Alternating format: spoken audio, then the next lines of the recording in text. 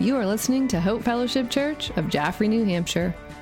If you would like to check out more resources or to donate to this ministry, please visit hfcnh.org.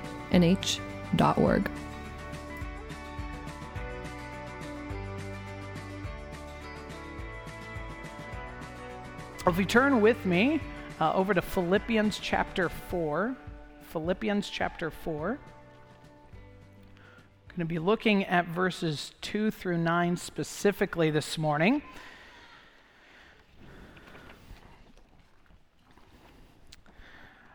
I want to take a minute just to remind us of kind of where we've come. We're in this series of Follow Jesus. And I want us to remember that foundation that we laid a couple weeks ago, found in 2 Timothy 2:8, right? Remember Jesus Christ, risen from the dead, the offspring of David, as preached in my gospel. And this stands as that foundation because apart from Christ, living for Christ is pointless. The only reason we can pursue the life God has for us is because He first sacrificed His own body on the cross as payment for our sins and rose again to secure our salvation and now intercedes for us as a Savior who is alive today. So remember Jesus Christ, risen from the dead, the offspring of David, as preached in my gospel. If you didn't have a chance to listen to that message, I encourage you to go back and listen to that because it really is foundational to everything moving forward. And the reason for that importance is if I think moving forward I can just do a lot of things to earn favor from God, we've missed the point of that foundation. So go back, listen to that foundation. Those are very key things for us as we move forward. So now in this moment we live for Christ. Not to earn something from Christ, because what more do we need than the security we have in Him for the future? But instead, He shapes and molds us to be more like Jesus so that we can begin to enjoy, even now, the life He designed for our good. So I want to dive in here to Philippians. We're still dealing with Paul here. Different people, different place, different time. But we're here in Philippians chapter 4, starting in verse 2. I encourage you to follow along with me. I entreat Euodia and I entreat Syntyche to agree in the Lord. Yes, I ask you also, true companion, which here, just a little rabbit trail, I believe is a personal name of an individual named Suzukos. Help these women who have labored side by side with me in the gospel together with Clement and the rest of my fellow workers whose names are in the book of life. Rejoice in the Lord always. Again, I will say rejoice. Let your reasonableness be known to everyone. The Lord is at hand. Do not be anxious about anything, but in everything by prayer and supplication with thanksgiving, let your requests be made known to God. And the peace of God, which surpasses all understanding, will guard your hearts and your minds in Christ Jesus.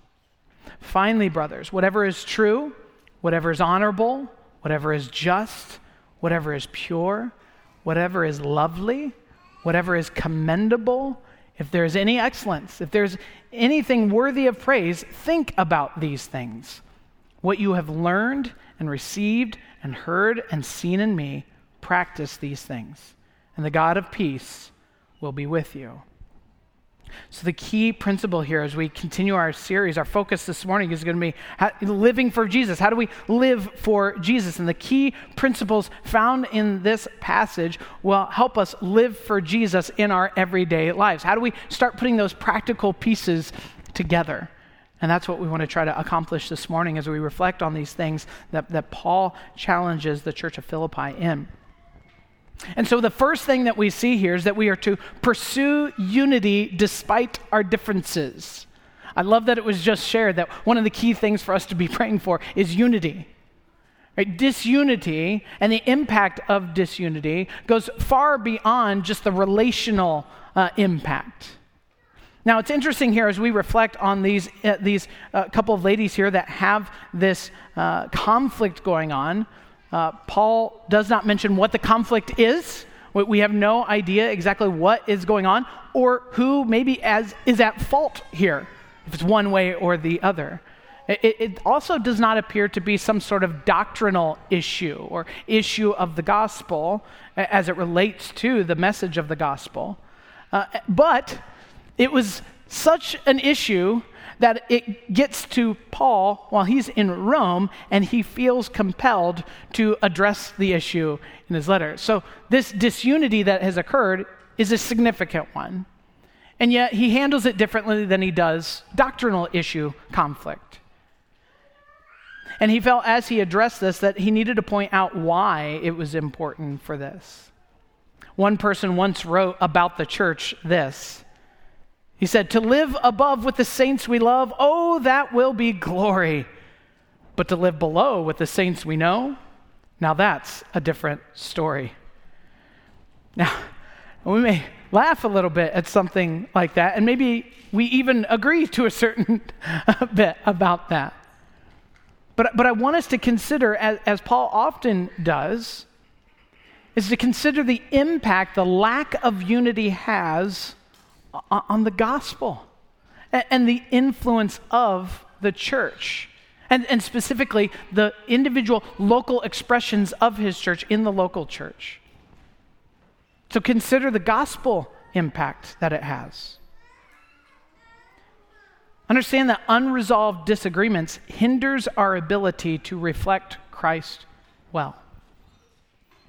Or I think most of us understand that those who do not yet know Christ, the world, is ready to pounce on any conflict, any rift, any misstep of the church and its people.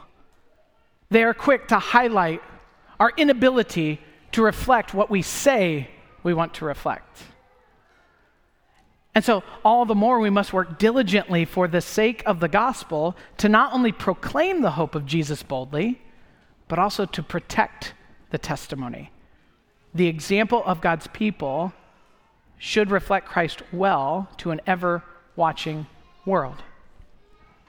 And more than ever before, the world is watching. We give many opportunities for the world to be involved in our lives. We do this obviously in the place that we come together. What does that place look like? What do they stand for? What do they seem to be about?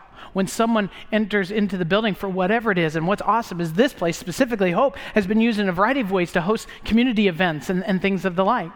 What is their impression as they walk in and they walk out? Do they find it a place that reflects well the gospel of Jesus Christ? Or is it the same as the world when you exit these doors? When we think about the impact that we have, we should take a moment and think, do I have conflict that is causing the gospel to be diminished, the impact of the gospel to be diminished? We open up our social media accounts to the world around us. What does it reflect to the world? Does it reflect unity? Or do we always have something negative to say about what's going on in our own personal lives? It's amazing how much personal stuff we tend to share on social media, good, bad, and everything else in between. How does it reflect our relationship with Jesus, as we talked even a couple weeks ago? Or do people have to go digging to find out that we're a follower of Jesus? Would our example show there's something different about them, and that something different is they love Jesus? More than ever, we are before a watching world. If the gospel unifies us to Christ, and he is shaping and molding our hearts to be more like Jesus, then our lives should reflect that, even in the midst of conflict. So we need to consider the gospel impact. Realize it's more than just us and our current circumstance that it impacts. It impacts the testimony of the gospel. But then we're called to seek restoration. We must be quick to resolve our differences. Again, not only for our sake, but for the sake of the testimony of the gospel we proclaim. We would do well to remember the words of Jesus in John 13, where he says, "A new commandment I give to you, that you love one another as I have loved you, that you also love one another. By this all will know that you are my disciples if you have love for one another. How will they know you're disciples of Jesus? Because you love one another well. As James 1 and Ephesians 4 teach us, we must be slow to take offense and always eager to forgive. So we live for Jesus by working in unity with one another on issues that are not of gospel or doctrinal importance, and we should seek unity wherever possible for the sake of the gospel. And so this is how Paul is finishing up this letter and helping them understand, listen, disunity among yourselves will work detrimentally towards the mission of the gospel. So we too need to take this into consideration. But secondly, we need to understand that to live for Jesus, this passage here talks much about having the peace of God. So how do we find the peace of God in the midst of life's issues? And verses 4 through 8 help walk us through thinking through that. The opposite of living for Jesus is worry. And worry is thinking that we possess some amount of control in ways that God never designed us to have any power over. It's making us think that if I just am consumed with this thing, if I can just figure it out, if I can just, give myself more time to figure out the intricacies of this problem, this issue, this conflict that I am having, somehow I will be able to overcome it. Worry says, I'm the one in control. The peace of God says, no, God is the one who's in control. Consider the anxieties, the worries of our lives. And for some of you, just considering for a moment all the anxieties and worries of life will cause you to worry and have anxiety. So with that risk clearly stated, think of the issues and conflict and anxiety that are just our own little family units cause us. Sometimes every day. For those of you who are raising children, as I am, those seasons tend to come in gigantic waves of learning how to give patience and grace in seasons where your flesh says, I don't want to give patience and grace. Extend that out to our extended families. That only increases oftentimes our anxiety and worry about the life choices maybe we're seeing our siblings, our parents, our grandparents, our uncles, our cousins, as we expand that circle out, those worries, those anxieties, those frustrations continue to grow. Think about our work environments. There's a lot of unknown in any business, in any field that we find ourselves in. Does it cause us to worry, to be consumed with anxiety? Tied in with this, obviously, would be then our finances. We see the shortfall, we see the risk, we have unexpected expenses, we have a variety of things that seem to pile up all at once.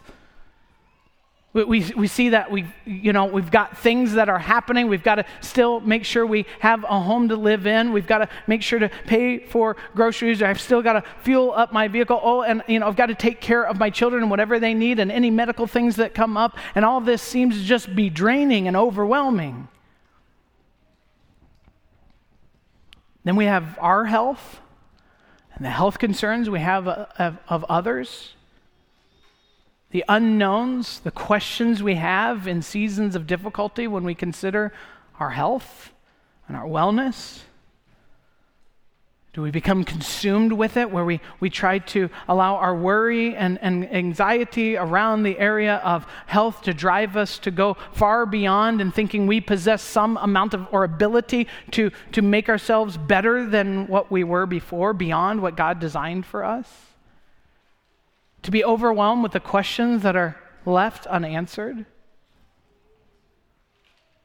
To look around at the economy and think all is lost, all is broken, everything's falling apart.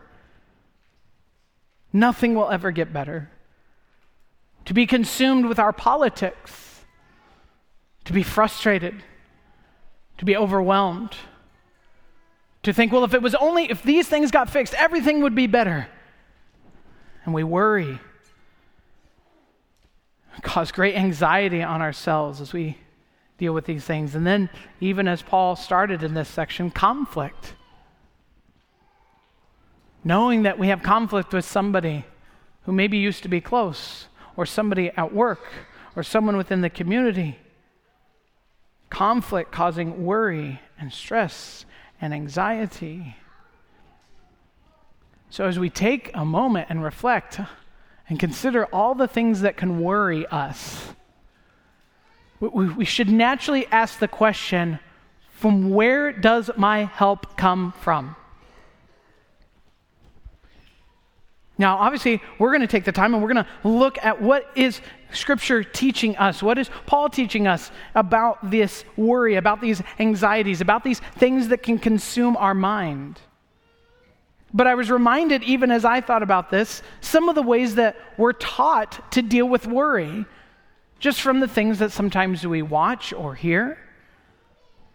The first thing that came to my mind as I was reading through this passage and thinking about, okay, well, how do we respond? The first song, because I just tend to work in like, what song reminds me and helps me, was Hakuna Matata from The Lion King. The great spiritual song. No, not at all, okay? The Lion King, Hakuna Matata, right? Just shrug it off. There's no worries. Just leave it alone. The second song that came into my mind was, as another great Disney song teaches us, just let it go, right? But here's the reality. Ignoring the things that weigh on our minds and lead us to worry is no answer at all. It will not lead us to follow Jesus more, and it definitely will not accomplish helping us work through our worry and our anxieties and our fears. So what does Paul lay out for us? He talks about rejoicing in the Lord always, letting our reasonableness be known, to not be anxious, but in everything by prayer and supplication with thanksgiving, let your requests be known to God. And the peace of God, which surpasses all understanding, will guard your hearts and your minds in Christ Jesus. So this first step in living for Jesus is right praying. He lays out for us this prayer, supplication, and thanksgiving. Prayer here carries this idea of adoration, devotion, worship. We should see our prayers as an opportunity to worship the God of the universe, our Heavenly Father who cares intimately for each of us, our Savior who gave everything for us, and the Spirit who works within us to shape and mold us to be more like Jesus. So when we find ourselves worrying, our first action ought to be to get alone with God and worship Him. Now, I know this kind of seems backwards. That we would think, well, I need to go to God right away with all my cares, all my concerns, all my worries. I think Paul puts here the order, the way it should be for our benefit, because adoration, worship, is what's needed most in those first moments. We must remind ourselves and recognize the greatness and majesty of God. What we don't need reminded of in that moment is how our worry and anxiety is impacting our lives in that moment. We've got that going on in our head. What we need to do is go to the Lord in prayer, in adoration, in worship, and remind ourselves and recognize the greatness and majesty of God. We must remember all that He has done throughout all of time for His people, to look back in Scripture and see how He has cared so well for His people over and over and over again. We must realize that He's big enough to solve our problems. There's nothing beyond His capacity to help or comfort. Too often we rush into His presence in prayer and quickly tell Him our needs, when our first approach in reverence and worship to the God of the universe, whose joy it is to care well for His children, should be one of adoration, of worship. Paul continues, though. Start with adoration, devotion, worship, and then your supplication. Supplication is our earnest sharing of our needs and our problems. What are those worries? What are those anxieties? What are those fears? This is our time to pour our hearts out to our Heavenly Father, who we've just reminded ourselves of his goodness and greatness and his care and love for his people. While we're warned about heaping up empty phrases in Matthew 6, as if we just keep saying the right things or we say the right combination of words, somehow God will look at me better and more favorably in this moment. We're not to do that. But Christ has shared with us, as recorded in Matthew 7, that our Heavenly Father, he wants us to be earnest in our asking. Read the Psalms and tell me there is no passion in the way the psalmist shares. You look at a lot of David's Psalms, and there's a lot of passion, there's a lot of emotion coming out of him when he is crying out to the Lord in the most difficult seasons of his life. We should be open, not to be guarded in the moment that we come before the throne room of God and share our hearts with him. We should be open and free and passionate and emotional in pouring our hearts out to the Father. We see Jesus do this. Jesus passionately and emotionally pours out his heart to the Father in the garden before his crucifixion. Supplication is not a time to hold back as if our God is not big enough to handle the most intense moments of our lives. Supplication is a moment of spiritual intensity because we know we have a God who cares, who will provide an answer, and will be our comfort all along the way. So we don't go into sharing our hearts with the Lord with hesitation. We're all in, saying, Lord, I need you, and here's why. And then sprinkled right in there for us, Paul mentions, and with thanksgiving. Finally, we're told to pray with thanksgiving. And this particular phrase, it's kind of like it's to be mingled in with everything else. This is our giving thanks to God.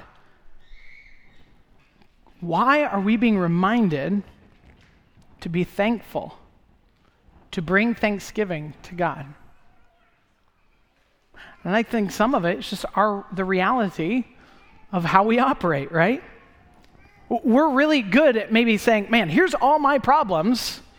And then when some of those problems are solved, do we return thanks? Is there that much intensity as we cried out? Is there that same intensity to seeking thanksgiving? Because if we're not careful, we're eager in our intensity and quickness to go to God with our requests, but we can be slow in our response of thanks. So we're to pursue those things that which are pure and lovely, things that are beautiful, attractive, something that is pleasing, and those things that are commendable, which means that it is something worth talking about. Our mind should gravitate towards things that are praiseworthy, attractive, and those things that hold to the highest standards. And he finishes, whatever possesses virtue and praise, fill your mind up with these things. The Christian who fills their heart and mind with God's word will have a built-in radar for detecting wrong thought. Right thinking leads to right living, and right thinking is the result of daily meditation on the Word of God, being consumed with His things so they become our things. All of these things find their value in and can be pursued because of the work of Christ on our behalf. He works in us as we yield to Him these items of right thinking. And then lastly, Paul finishes here with a couple of statements. Whatever you have learned and received and heard and seen in me, practice these things, and the God of peace will be with you. So as we consider living for Jesus, we're left with two final thoughts from this passage. Those things that are learned and received, those things that we take as we are instructed from the Word of God, as we spend time in His Word and our understanding grows and who God is and how He created us to operate, but also in the things that we have heard and seen. Right living means I not only know and understand, but that I am actively living out what God says is for my good and am an example of these things towards others. We should be not only living, pursuing Christ, but reflecting well towards others so that we could even be like Paul here, who says, listen, you know these things that have been instructed. You've been taught these things. Live them out so that others will look at your life and practice these things and experience the peace of God. Philippians 4 has been kind of tagged as we think about these things of right praying, right thinking, and right living.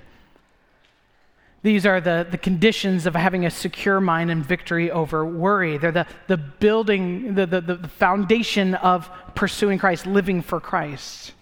Philippians 4 is kind of known as the peace chapter in the New Testament. There's another passage in James 4 that's kind of known as the chapter of war, chapter of conflict. And it begins with a question. What causes quarrels? What causes fights among you? And James explains the causes of war.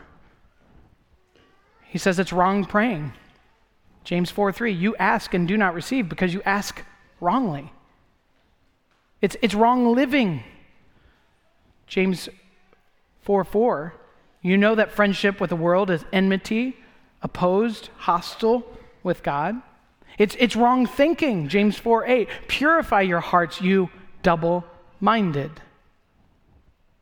So James 4 shares with us what wrong praying, wrong thinking, wrong living leads to. And so what we're left with considering is understanding that there is no middle ground here. Either we yield our hearts and our minds to the Spirit of God and follow Jesus in practicing right praying, right thinking, and right living, which leads to the peace of God, or we yield, we give ourselves to the flesh and find ourselves torn apart by worry. Here's the good news. As children of God, because of the person of Jesus Christ, we are no longer captured by sin. There is no need to worry. With the peace of God to guard us and the God of peace to guide us, why worry? If He's answered the biggest questions of life, why worry?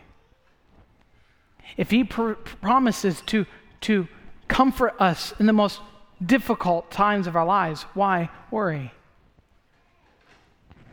If He loves to love you, if He loves to care for you, if He loves to guide you through every aspect of life, why worry? So as we consider how we live this out, we started with that idea of disunity. And it starts there. We should pursue unity. It's easy to allow discord and petty rivalry to enter into our relationships. We should take the time to consider the status of our current relationships. What do they look like? And are there principles we looked at from what Paul is sharing here that can provide correction and healing to those strained relationships? Remember that we represent how the gospel changes our priorities. Well, others want what you and I have. And that first line is often the relationships that we have with other people. The second thing for us to consider is, at the end, Paul's able to call other believers to follow his own example as a follower of Christ. We've kind of been around this culture of Christianity that says, okay, it's a personal choice, it's personal faith, and we've kind of put it in this little box that this is just my personal thing, you do what you want, but this is my treasure, and it can be yours if you want it, but we keep it protected. Not Paul. Paul is saying, look at my life. Let my life be an example as a follower of Christ. So the question we should consider is, in what ways might our transparency in following Christ help and encourage others to do the same? In closing, I want to share a story behind a hymn probably many of us know, All to Jesus I Surrender. I love to look back at why were certain songs written. I think it just helps us understand better where the intent of the song. There's a story here about the song I Surrender All. The lyrics of this song were written by Judson Van Deventer around 1890 and later on put with music. But Van Deventer was an accomplished musician and worked as an art teacher and supervisor of arts in a local public school where he lived. Records reveal that he was an active member in his church and involved in evangelistic meetings, and it was through this time and his faithful service and involvement in the church that he actually had individuals encourage him to leave his field of teaching of art to become an evangelist.